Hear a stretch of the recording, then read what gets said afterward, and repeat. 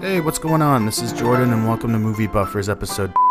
Today we're going to talk about The Northman. But first, I'm going to ask you to like and subscribe.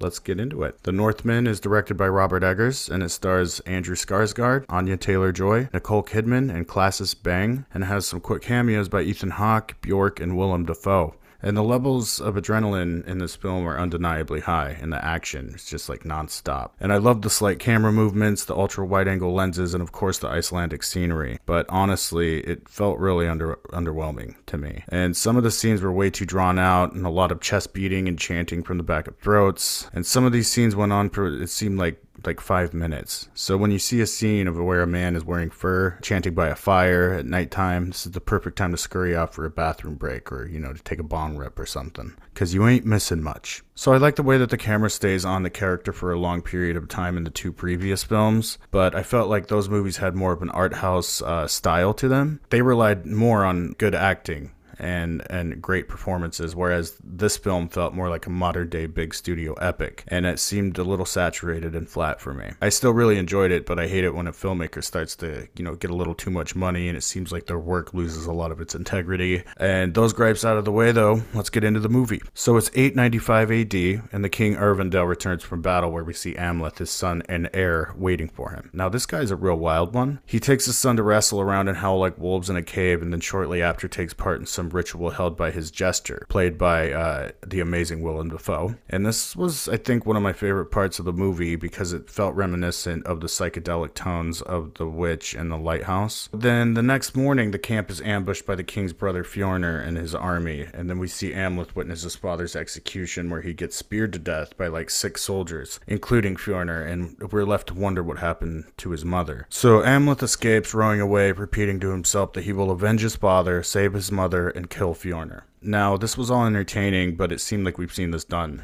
so many times before. Being another version of Hamlet, it felt like it lacked the originality feel that the tragedy of Macbeth had. And I was feeling a little bit bored by this template storyline of a son avenging his father's throne and then seeking revenge on the man responsible. And how many times do we need to see Hamlet, really? Amleth grows up and lives amongst some Vikings, and he becomes a berserker for them. And he even takes part in the brutal pillaging of a village where he has some self-reflection in that moment, it seemed. Then he visits Bjork, the seeress, who is some fortune teller who informs him that Fjordur was overthrown and that Amleth will soon have his revenge, and some more foreshadowing about a maiden king. So Amleth, he cuts his hair into a very ugly Dutch bowl cut, and then poses as a slave and sneaks aboard a ship heading to Iceland. And this is where he meets Anya Taylor-Joy's character, a slave named Olga, who claims to also be a sorceress, and she instantly sniffs him out for being a Northman, but she keeps quiet about it. So when they reach the shore, they find out that the farm that they bring them to is Fjornur's farm, where we see his mother, Gundren, who is now Fjornur's wife. And she doesn't seem to really be in any danger at all. Moving on to when Amleth, he comes across a he-witch who gives him the deets on how to get a magical sword or something. And I was a little bit surprised that there was quite a bit of fantasy shit to this film. When he starts battling the undead dweller in the cave, I wasn't sure if it was like actually happening or not, or if it was just a vision. So anyway, Amleth defeats the dweller and he retrieves the sword. And in this scene was really interesting to me, the choices by the filmmakers here to have this Marvel Cinematic Universe type fight in what seemed to be a little bit of a smaller scale and yet a bit of a generic revenge story. So the next day, Amleth gets selected to play in a game of some sort, and it gets really out of hand when the kid, his little bastard brother, runs out into the ring and the big-ass mountain guy, trips him, and then he snaps his neck, so we are led to believe. The mountain guy puts his mallet up against the kid's head, making it look like he's about to tee off with his head. And then Amleth springs to the rescue, killing the mountain, and then earns the respect of the little bastard brothers and his cold-ass mother. So the older bastard brother is like, hey, since you saved our little bastard kid brother's life, you can marry Olga, that slave girl that you've been eyeballing, as a reward or something. Anyway, he and Olga get down and dirty, and they make a pact to together bring down Fjordur and everybody. So Amleth becomes like a ghost, and at nighttime he starts killing off the king's men. And the next morning they wake up and he's made like this horse-shaped statue thing out of all the men's corpses. This makes the king asshole Fjorner guy start to freak out. You know, he's starting to think he's cursed, and Olga's putting mushrooms in the men's food too, I guess. And it's just complete chaos at this point. And this allows Amleth to get into the Fjorner's house, where he runs into his mother, and he reveals that he is Amleth, and she is not pleased. She cuts deep. She says that she was taken into slavery and that Amleth is the result of rape.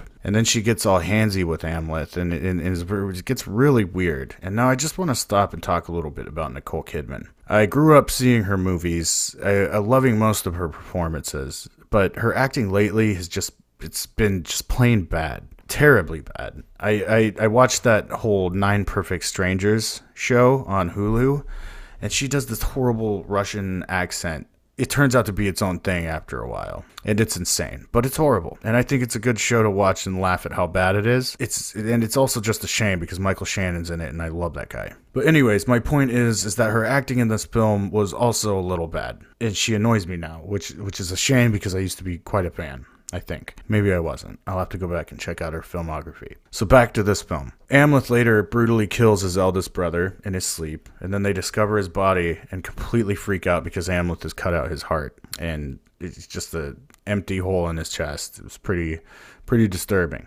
And Fjorner takes out Olga as hostage, and he calls out Amleth, who soon comes out and says he'll give him the heart in exchange for Olga, which I was like, the fair thing to do would be to kill Olga and then have to exchange hearts, but that's just me. Shit goes down, and then Amleth and Olga escape. Olga reveals to Amleth that she's pregnant, and she wanted to wait to tell him, but he's like instantly like, no, I can never rest until my uncle is dead. So he jumps off the boat, pulling a classic deadbeat dad move, and swims back to finish the job.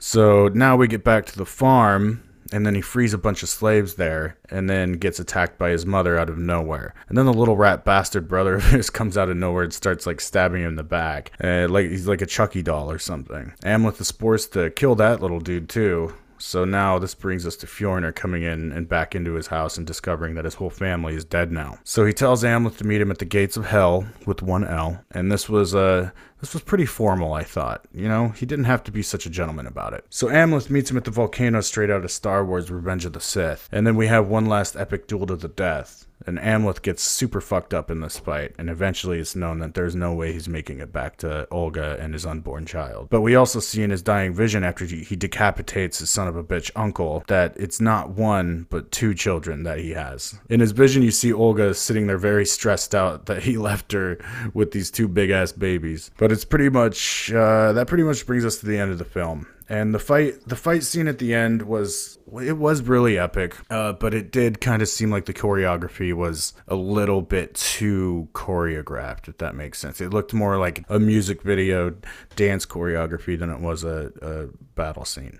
So my opinion on The Northman is that it was okay. And it may have even been a little bit disappointing. I don't know. I'll have to go see it again. But I didn't think that Alexander Skarsgård's performance was anything special. The kid who played Amleth in the beginning of the movie was really good. And he seemed like such a goof when he got older. Anya Taylor-Joy and Willem Dafoe's performances were definitely the best in the film, but they're really not in it much. And also, in the trailer, it shows this like demon-crazed Icarus flying into the sun, I think is what that scene was, and it got me really stoked for this movie because I was like, they're gonna get really weird with this. But the shot was there for like a second. What the fuck even was that?